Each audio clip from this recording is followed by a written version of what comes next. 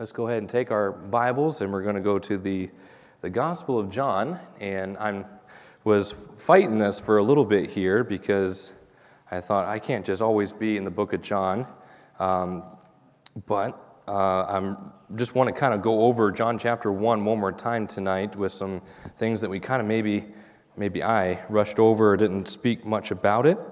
And so we'll look at several different passages here in John chapter 1.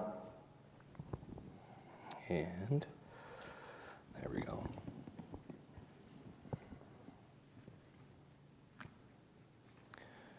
So we'll begin reading in verse number 9, and I know that we probably could start back in verse number 1, and we probably should, but just for sake of time, we're going to look at several different passages here in John chapter 1 and kind of dissect a couple phrases here. So we'll begin reading here in just verse number 9, John chapter 1. That was the true light, which lighteth every man that cometh into the world. He was in the world, and the world was made by him, and the world knew him not. He came into his own, and his own received him not. But as many as received him, to them gave he the power to become the sons of God, even to them that believe on his name, which were born not of blood, nor of the will of the flesh, nor of the will of man, but of God. And the Word, again, do we remember who the Word is? Jesus, okay. And the Word was made flesh and dwelt among us, and we beheld his glory, the glory as of the only begotten of the Father. Read these last words here in this verse with me. Ready? Full of grace and truth. I'd like to just spend a little bit of time, if we could put this message into two parts. I guess it's kind of a recap of some things that we've already gone over. Many of this will be a review, but I'd like to really just the first part of this message focus on full of grace and full of grace and full of truth. That phrase there, full of grace and truth. Okay, we know that Scripture is talking about Jesus. He was the true light that came to the world, and he gave them the power to become the sons of God, which would be salvation. And the Scripture tells us here that he is full of grace and he's full of truth. And really, I'd like to just focus on those two words for a little bit here. And thank God for his grace. Where would we be without it? We would be in a world of mess, and we'd be destined to a place called hell. And it's because of his grace. All of us, we have failings, we have weaknesses, we make mistakes, we have flaws, yet God is great in his mercy, and he extends his grace to us and made a way that all of us can be forgiven for what we have done. Not only that, but he continues to accept us even after we fail. I was just speaking to someone this last week after they got saved, and they were talking about, well, what happens when I sin again? What do I need to do? And we went through that as well. And of course, many of you here tonight know it's once saved, always saved. You know, Jesus only had to die once for our sins. And I would explain to them, many of you probably have been explained it this way or had to explain to yourself this way, but it makes perfect sense in my mind. It's just like the relationship with my kids. When they do something wrong, okay, next time we see each other, there's an awkward conversation where they don't even want to look at me in the eyes. I'll say, hey, look at me. Well, I don't want to because I'm in trouble. And then once the punishment, which we're getting to that, the truth, once the punishment is over with, there's a hug, the relationship is restored. And so I was telling the person, I said, hey, we can't be sinless, but we can sin less as a Christian and with the truth in our hearts. And so grace and truth, really, they seem to be two opposing things, and so they are. But the truth says that the wages of sin is what? Death, okay? So while mercy says that our sins have been cast into the depths of the sea, never to be remembered by God, and the truth is, the wages of sin is death, but then the grace is, but the gift of God is eternal life through Jesus Christ our Lord. Our problem, sometimes, we could err on one side or the other, right? So we can emphasize the grace of God, and I've been there at times in my life where maybe I abuse his grace. I say, I know we're flawed people. He's never going to leave us. He's never going to forsake us, and he always forgives. And then we downplay or minimize the truth of God's judgment. Grace is not a liberty to sin. It is his grace that that pardons us, but we emphasize the truth, right? How we've all sinned and come short of the glory of God, and how sin separates us, and how sin cannot be in his presence, okay? So we will emphasize the grace part, and say, oh, he'll forgive everything, but then sometimes we emphasize the truth. I do this sometimes with other people. Not so much with myself, but I'll emphasize the truth and say, oh, you got to answer for that, right? And, that your sin can't be hidden, and that stinks in the nostrils of God, and we downplay, maybe to minimize the truth of God's grace. And what I'm saying is this, is maybe you've been there, or maybe you've known somebody, right, where I can't do anything right, I'm always failing, I'm embarrassed to even be in his presence because I'm so wicked, and yes, that is the truth. But then we forget about his grace. He wants to extend that grace if we live that life of repentance. You can't just walk around and, I have liberty to do whatever I want, and God's going to forget. There's consequences that come with that sin. And Miss Janet was just telling me that last Saturday she was watching something on, biblically something, and it was about what we talked about on Sunday. She's like, it was like word for word. And she said, just don't talk about Samson tonight, because that's what I watched the other day. And that's where we're going. Judges chapter 13. If you could go there, we'll look at a couple verses in Judges chapter 13. Samson was a judge, right? They were the people who were the civil and military leaders of Israel before there were kings. Okay, you didn't inherit being a judge from your father. You couldn't be elected. You couldn't buy the position. God appointed the judges. And so think about that as we read through just a short couple verses here about Judges and Samson here, that he was appointed by God. Look at verse number 24 in Judges 13. And the woman bare a son and called his name Samson, and the child grew, and the Lord blessed him. Okay, now pause there. So Samson was chosen by God to lead Israel. Okay, but let's look at his resume that many of us know Samson's life that we get to see in Judges here. Somebody give me something that was not a good thing that would be on his resume. Okay, he went down with the daughters of Philistines. I categorize that he's a womanizer. He got in trouble with I heard something back there. Was that the same answer? Someone, okay. But he was a womanizer. Every time I read that story too, I don't know if anybody else, this is a bad illustration, okay? But it's almost like when I'll use it this way, we'll watch like some cartoon movie with my kids. We've seen it like 30 times, but every time the part when they're like going to open the door and there's going to be a bad guy there or something, it's like, no, don't open the door. And it's like, it's going to stay the same. But it's like when I read through Judges, and it's like I see how Samson keeps having this conversation with Delilah, and she says, hey, what is it that you get your strength? And, he lies to her. I forget the amount of time. It was like 5 or 6 times. And so each time, he says, she, in my words, I guess, she says, the Philistines be upon you. And then he'd break whatever she'd tied him up with or whatever. And then it's like, don't you think at least, okay, I know he's a guy, at least after the second time, he would have realized, okay, she's trying to defeat me. And it's just, every time I read that, I'm like, you are a fool.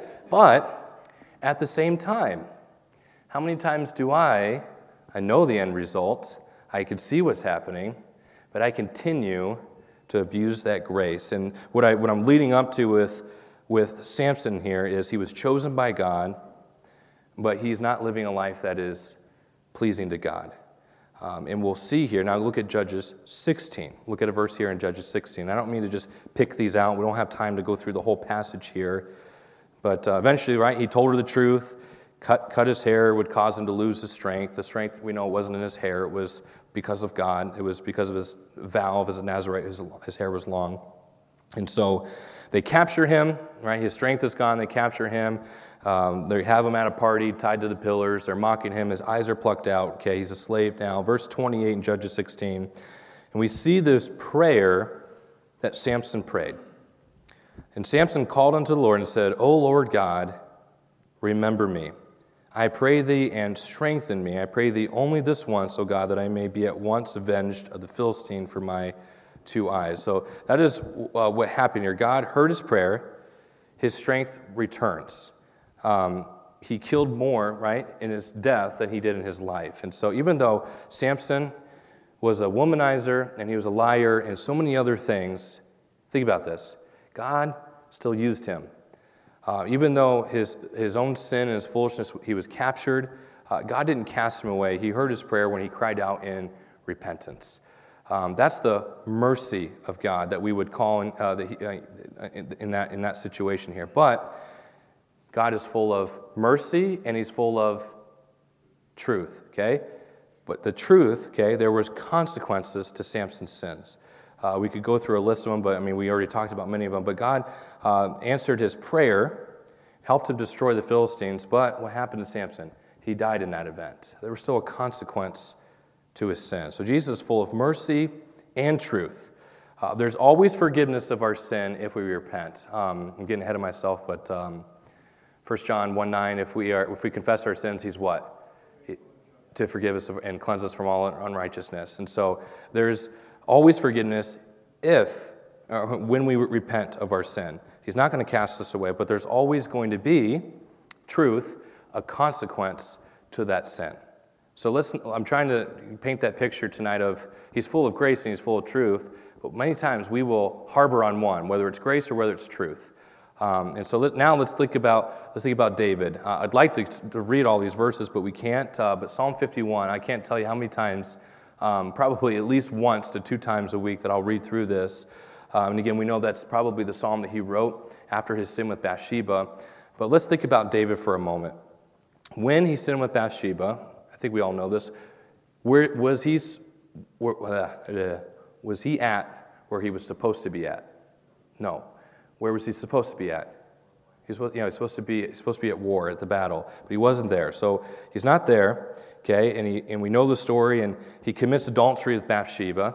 And again, and I'm not trying to be silly or anything tonight. I think we're all adults in here. I'll spare you all the details, but as I read the story, I think about how David was blinded by his own sin, how he started to cover it up. And it's like, listen, by the time you figured out that she was with child, by the time Uriah came back, by the time Uriah went and didn't, he slept at the door of the king, didn't go be with his wife, went back to battle, delivered his own note to be murdered. He was killed, and then by the time he got married, I think you guys are figuring out what I'm saying here. Everybody would have figured out David sinned a long time ago. There was adultery that was involved, but he's trying to cover up the sin. But then David, when he's confronted by Nathan the prophet, David immediately repented and he cried out for God forgiveness there in Psalm 51.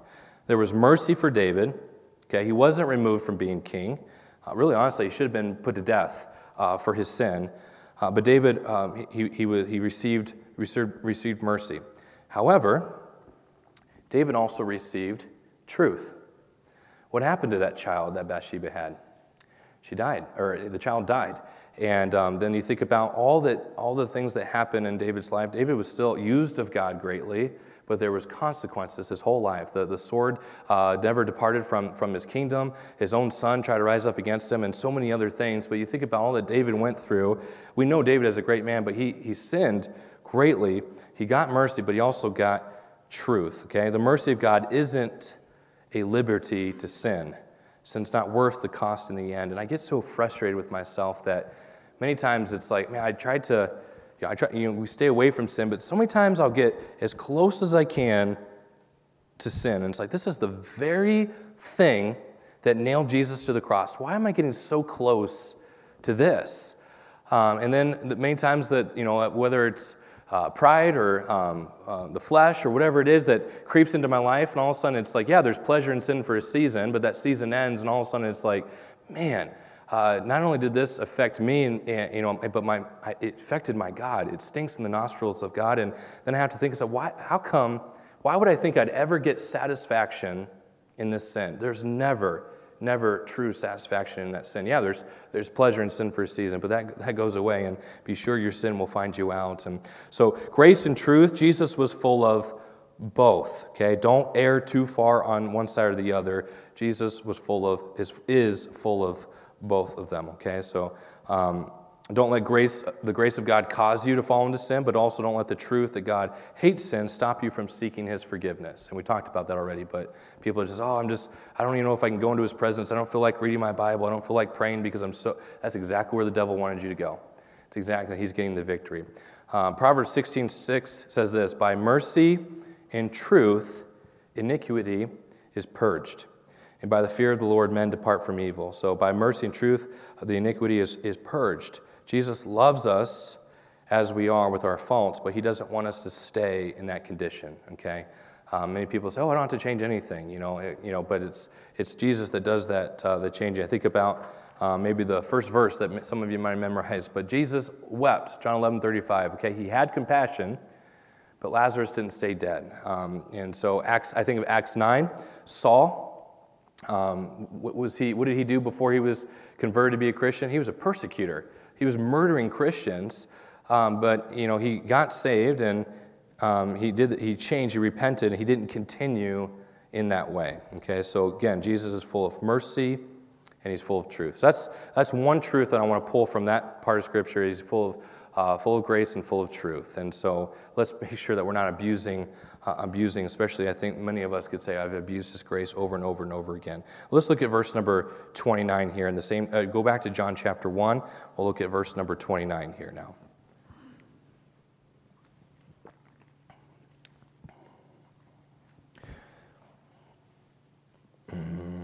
We'll read a lot of these verses here. But the next day John seeth Jesus coming unto him, and saith, Behold, the Lamb of God, which taketh away the sin of the world.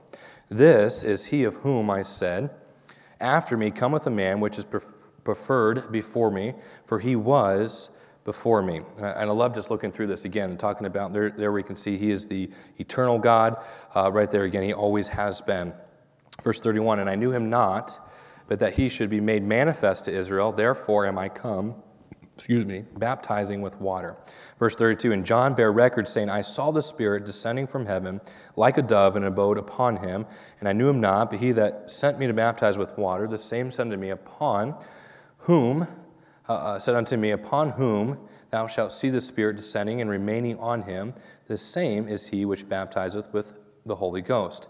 And I saw and bear record that this is the Son of God. Verse 35, Again, the next day after John stood, and two of his disciples, and looking upon Jesus as he walked, he saith, Behold, the Lamb of God.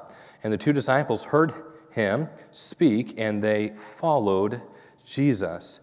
Then Jesus turned and saw them following, saith unto them, What seek ye? They said unto him, Rabbi, which is to say, being interpreted, Master, where dwellest thou? He saith unto them, Come and see. They came and saw where he dwelt, and abode with him that day, for it was about the 10th hour. One of two which heard John speak and followed him was Andrew, Simon Peter's brother. He first findeth his own brother Simon, and saith unto him, We have found Messiah, which is being interpreted, the Christ.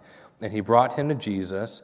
And when Jesus beheld him, he said, Thou art Simon, the son of Jonah. Thou shalt be called Cephas, which is by interpretation a stone. In verse number 43, the day following, Jesus would go into Galilee and findeth Philip, and saith unto him, Follow me. Now, I didn't spend a lot of time on that phrase, follow me. We spent a lot of time on come and see. So I'd like to look at really just here, I guess if we could title this section of the message, it would be why everyone should follow Jesus. Why should you follow Jesus? Why should I follow Jesus? And so we see the first two disciples really on record as followers of Jesus. I love this.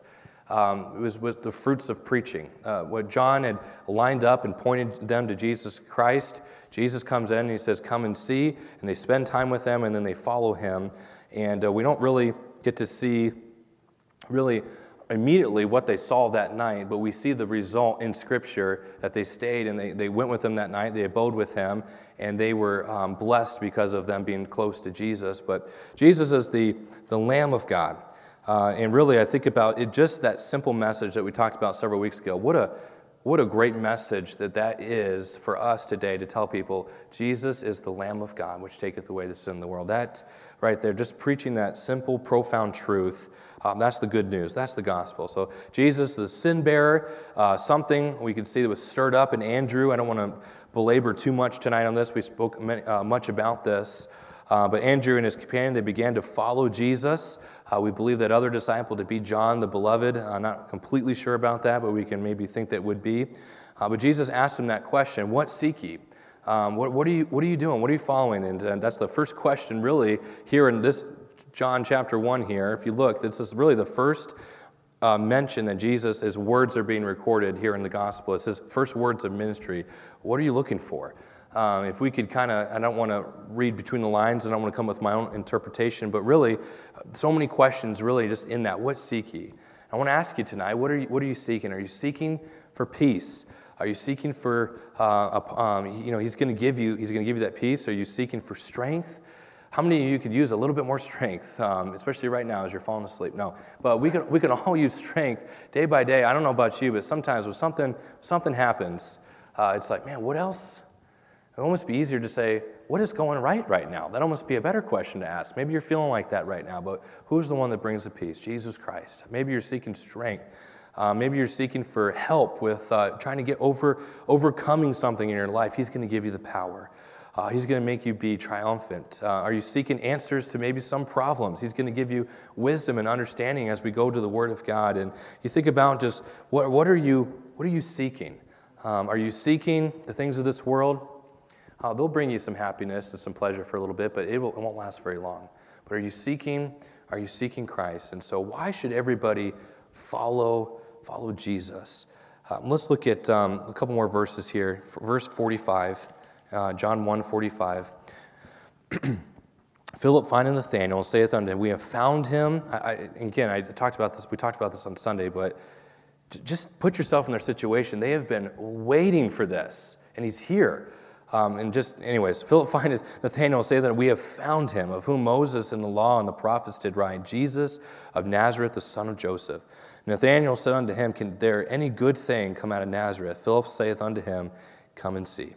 Jesus saw Nathanael coming to him, and saith of him, behold, an Israelite indeed, in whom is no guile.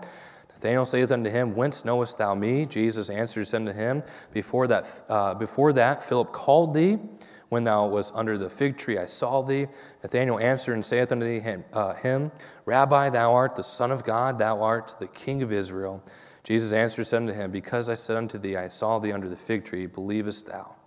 Thou shalt see greater things than these. And so I'm going to give you just 3 points very quickly that we can apply really here tonight, and then we'll look at them in more detail. They all start with the letter A, but there are 3 reasons why I should follow Christ. Number 1, because he is aware of us. He's aware of us. I'll give you the other 2, and then we'll move on back to number 1. But he's available to us at any time. I'm so thankful that we don't have to wait for a certain time. We don't have to go to a church. We don't have to go to a pastor. We don't have to roll out a rug. We can go to him at any time. He's available to us 24/7. Every single day of the year. And also, not is he only aware of us, he's available to us, but he is adequate for us. Now, how to get an A? He's more than adequate, okay? He is above and beyond. Maybe that's what we could do. He's above and beyond all that we could ask or think. But I want you to know tonight, friend, Christian, Jesus is very much aware of you. We just talked about it a couple minutes ago when you think, oh man, what else can go wrong? You know what another thing that whispers in my ear? You're the only one that goes through this. Nobody cares. Nobody's thinking about you right now. Jesus is very aware of you. And in fact, he knew you long before anybody ever thought of you. He is very much aware of you. So Philip went to Nathanael to tell him about Jesus. And again, we talked about it on Sunday.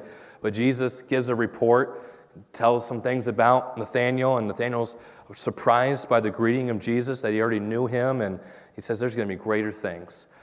Psalm 38, verse 9, David writes this psalm. He says, Lord, all my desire is before thee, and my groaning is not hid from thee. Jesus is very much aware of what you're going through, whether it's good, whether it's bad. But when was the last time that you talked to him about it? He's aware of it. When was the last time you went to him and asked him for that strength, for that peace that passeth all understanding? John, a couple chapters later, records how the disciples, they stood at the well outside Samaria, and I think all of us know the story, but just in case maybe someone's new to this, right? The Jews had no dealings with the Samaritans and vice versa. They always went the longer route. They would always go around Samaria, but in there it says that Jesus, it's recorded there in Scripture that he must needs go through Samaria. We could take to account that probably would be to talk to this woman at the well. And so Jesus, right, you know the story. She's drawn from the well, and he said that, if you would have asked me of the water that I could give, you'd never thirst again. and give me this water that you talk about. And he said, well, go get your husband. I don't have a husband. He said, thou hast well said, I have no husband, for thou have 5, and the one that you're with right now, you're not even married to. And later in that scripture, I love about it is after the Samaritan woman receives this living water that she'll never thirst again, what does she do? She goes back to her hometown, and what does she say? She says, I'm going to misquote it here, but basically, come see a man that told me all that I've ever done. And I'm not saying we're categorizing man tonight, but surely her reputation would not have been good, but then she's bringing people to Christ, said, come see the man that told me all that I've ever done, and he's given me water that I'll never thirst again. Can we do this? Hold your place there in John. Actually, I don't know if we'll come back, but just in case, hold your place there. Go over to Job chapter 23. I want you to see a couple verses here in Job 23.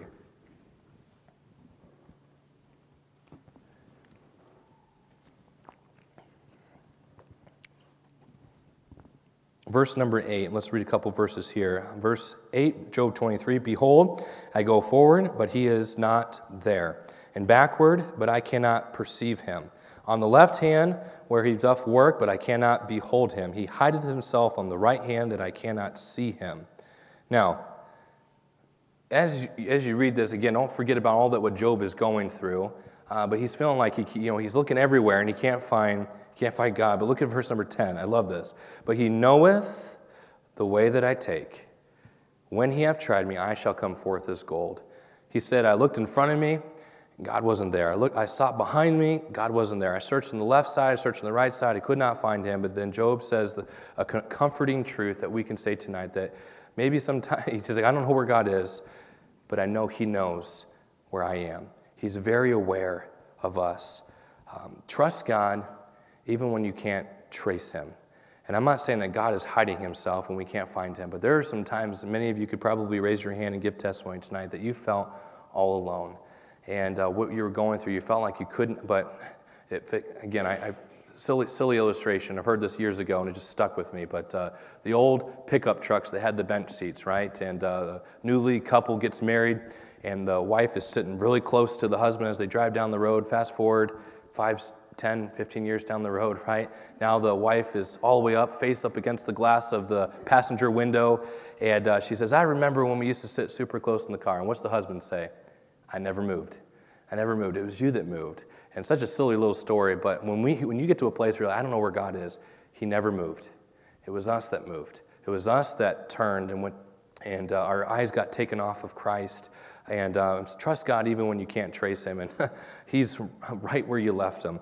But Jesus is not only aware of us, he is there for us. So he's aware of us, but he is available to us as well. And he's available, and this is what I love. I think we've talked a little bit about this, and we'll get to it more in the Gospel of John. But now that in the Gospel of John, he says it is paramount. It's important that I leave because the one that's coming is greater than. And he's talking about the Holy Spirit. And you think about that when they were on this earth, when they speak to Jesus Christ. When they're speaking to Jesus Christ, Matthew's talking to Jesus, and then Luke comes up, interrupts. Well, now Jesus is talking to Luke, not talking to Matthew, but now we have the great Comforter. He is available to us at any time. And I love when I hear many people praying in a room. You can't understand everything, but we have a God that understands each of those things, and he even understands when we don't even know how to put it into words. But we have the confidence in God that he is the one that he is aware, and he's available to us. And then lastly, let's go to, I'm all messed up here.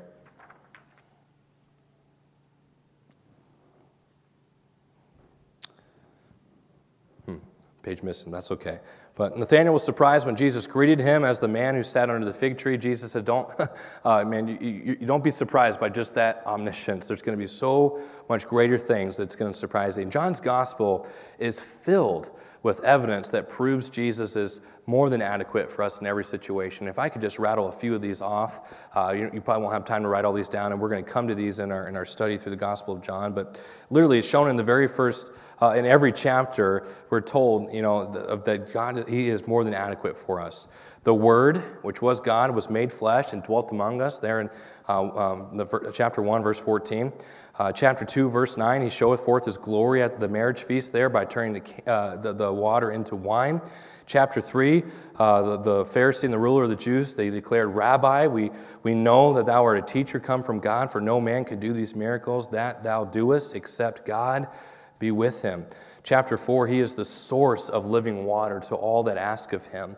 In Romans 5, he shows his adequacy to heal a man that had not walked in 38 years by telling him to rise and take up thy bed and walk.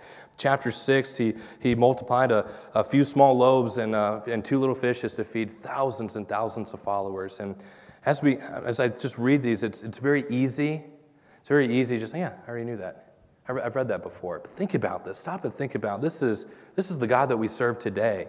It's the same God. He's adequate to satisfy the thirst of the soul of man. There in John 7, verse 37, 38, in the last day, the great day of the feast, Jesus stood and cried, saying, If any man thirst, let him come unto me and drink. He that believeth on me, as the Scripture hath said, out of the belly shall flow rivers of living water. In John 8, Jesus said, I am the light of the world. He that followeth me shall not walk in darkness, but shall have the light of life. In John 9, he gives sight to someone who was born blind. In John 10, he reveals himself as the good shepherd, and he gives life to the sheep. In John 11, verses 25, 26, it says that Jesus said unto her, I am the resurrection and the life. He that believeth in me, though he were dead, yet shall he live. And whosoever liveth and believeth in me shall never die.